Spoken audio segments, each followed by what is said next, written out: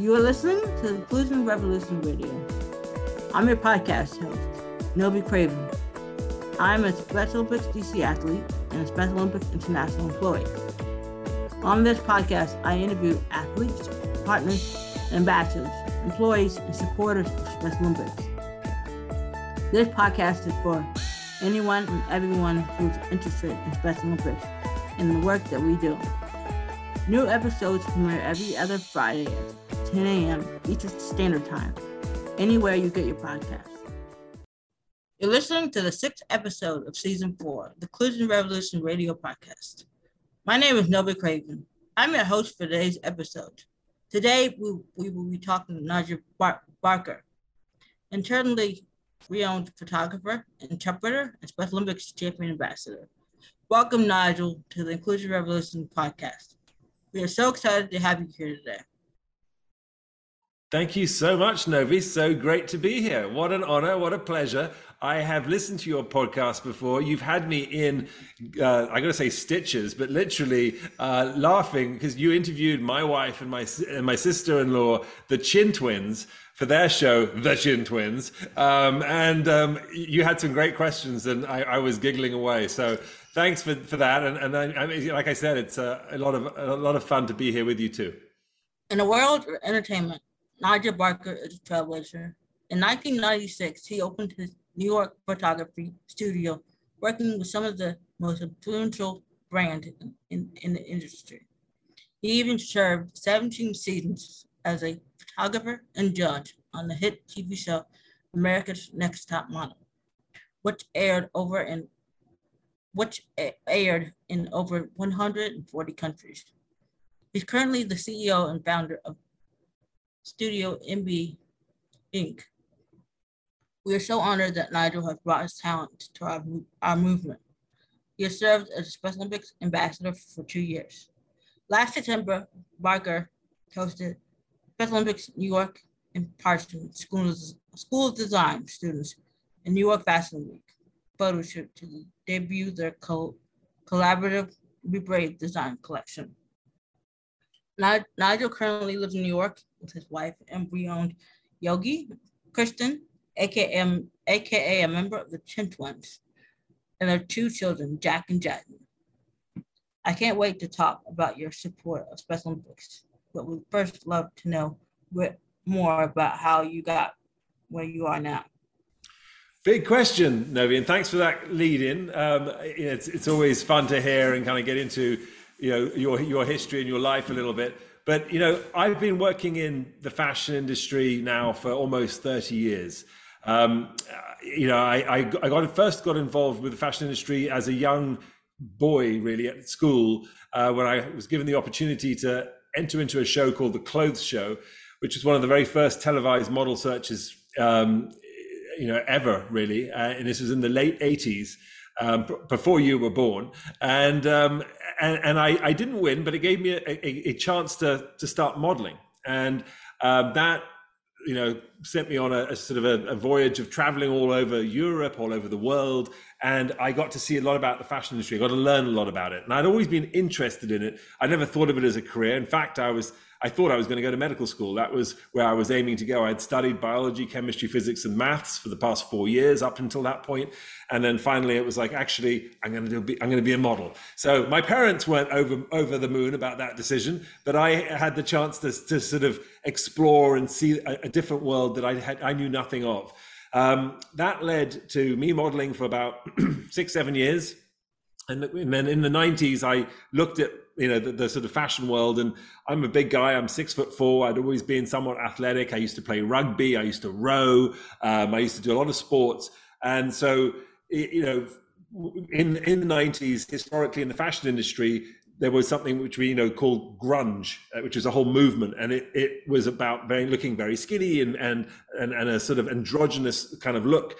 And I knew that wasn't going to be me, so I didn't want to stop modeling or stop working in the fashion industry. I wanted to sort of keep all the contacts I'd got over the past 6-7 years working in the business.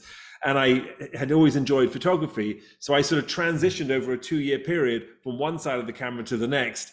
And I did that with the luck of having just met the Chin twins, who you've interviewed, and they became my muses very early on. So long story short, that's how I became a photographer in the mid-90s, followed them to the United States, opened a studio in 97, 98 in the meatpacking district. And that's how I kind of moved, from one industry to another and became a photographer. What is it like to have your own photography studio in New York City? That was something I thought of doing in large part because back in the day, when you first start going, it was more of an entrepreneurial move, to be honest with you. I had always admired Andy Warhol's factory, the fact that he had a space where he could create at any time. And when you'd learn about Andy Warhol's, what he would do, the people he would invite over, the parties he would have, all the creations he would make in his factory, and because of all the creative energy that was happening there. And I thought, what could I try and do to create an environment and a studio in the mid-90s in New York City in the meatpacking district, where I could, shoot, create, photograph people, invite interesting people over. And also when clients came to see me, they were, would often be, it's extra expense to hire a photo studio. So the fact that I came with one meant that I was a sort of a bit of a bargain too at the time. So that helped as well. That's how I did it and why I did why I first started Studio MB. I actually don't have my same studio space anymore. I kept it for over, I think, 15 years in the meatpacking district before letting it go. But when I first moved to the meatpacking district, it wasn't the cool place it is today. It was very much a meatpacking district. And my studio was above a meatpacker. And as I went in often in the day, I'd have to push aside literally racks of carcasses of meat hanging outside my front door, which was really unattractive. And I don't actually eat meat either anymore. Back then I did, but that's probably why I stopped eating meat, to be honest with you. But I pushed it away and I got up there. Now, of course, it's the Apple store, it's all these cool, trendy stores, and the meatpacking district has changed dramatically despite the name. What was it like to host the America's Next Top Model? Well, so strictly speaking, I wasn't the host. I was one of the judges and the photographer. So Tyra holds the title of host, although I have hosted other shows like The Face of Naomi Campbell and my own show, Top Photographer. But it was a lot of fun to work on Top Photographer and The Face and America's Next Top Model. It's a blessing, to be honest. I have enjoyed every moment of it. And on America's Next Top Model, some of the highlights were clearly the photo shoots that I got to do, where we had great budgets and great ideas and extraordinary creative, and the locations that we got to travel to, places like South Africa, places like Rome, London and Madrid and Barcelona and, really Milan. I mean, we went on and on. We went all over the world. We went to China. We went to Australia. There was nowhere we wouldn't go. And we had so much fun doing it. We went to Thailand, on and on, every season a different place. So you can only imagine, but that was really fun, taking my family with me as well. Do you do yoga with your wife Kristen and her sister Kimmy, aka the Chin twins? Do I do yoga with them? No, I do not, but I photograph them doing yoga very well. I get into yoga positions whilst photographing them because that's the nature of what I do, but not deliberately. Now, I actually like to work out in a gym and I was one of the founders and starters of a gym called the Dog Pound, where there's one in New York and one in LA. And that's my kind of thing is training like that. And I should do more yoga is the answer though, Novi. We should all do more yoga. I would be, more supple and perhaps less sore if I did more of that, but I'm not as good as that. How did you first get involved with Special Olympics movement? I first got involved. I take it back to, I actually had done one or two things with Special Olympics several years ago, many years ago, actually. And I was always very interested, thought the mission was, very important and made a lot of sense. Inclusion is such an important idea in one's life in general. But it was actually a lady called Juliette Gilliam who got me involved, and I had worked with her at USO. and she had come to me with a suggestion that I got involved with a rather exciting sort of venture they were doing with Parsons School of Design, and so that brought in my fashion sense, my design sense, and I always like to get involved with organizations where I can give back and I can be a part of the process, not just lend my name, but actually, lend what I do, which is help create content, help tell stories, help create a narrative, and help, advocate for an organization by actually being a part of what they do. Awesome. Can you tell me a bit about how the Be Brave campaign came together? Yeah, it was so much fun. So the Be Brave campaign was with Parsons School of Design and several Special Olympics athletes, and I helped mentor the groups with their design process. And essentially, these athletes were looking to create new outfits for themselves in their respective fields that they were doing, whether it was weightlifting or so on and so forth, and swimming and everything else. And the designers had to create these new outfits for them. And that's how it started. That's how the concept started. And if you think about it, we call it Be Brave in large part because it often requires courage and bravery to change and to create change in this world. People often sort of stay on those sidelines, and in sport, it takes a lot of bravery to step on the field, to put yourself out there, to train, to often, to not win. It's a lot of times you don't win the game. You're not necessarily number one. So it takes bravery to get back up there and pick yourself up, and so there's a lot of reasons why we called it the Be Brave campaign. But ultimately, it was this great inclusion of the fashion industry, the sports industry, especially Olympics athletes, everyone working together. I mean, I was there to help guide them, and it was a beautiful concept where these young student designers got to create inclusive sportswear for the athletes.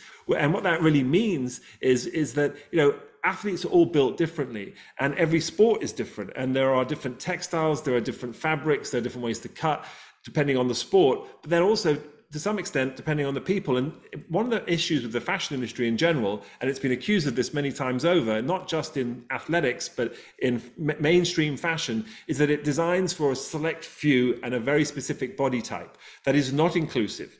It's a sort of 5'9", size 2 to 4 kind of thing. And it's, and hence, if you look at the street, most people don't look like that. So in sport, especially, we all come in different shapes and sizes.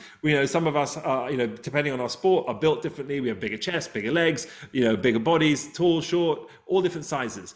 And so the idea was to create an inclusive range of athletic wear that would suit all people. And so that was what was so brilliant about it. And that took bravery on both the designer and the athlete to give time, to give their thoughts and ideas. And we created the Be Brave campaign. And, I photographed a great collection of goodies that we were able to sell to celebrate the concept. And we've gone on to continue to do more collections with the young designers at Parsons and new athletes at Special Olympics. So it's ongoing, Novi, and it was a really fun thing to do. Awesome. Can you tell me about the process of reviewing the adaptive wear that was designed? Right, absolutely, I can. So we did the whole thing. We did the whole review every week or every few weeks on Zoom. So this was during COVID times. It was not easy.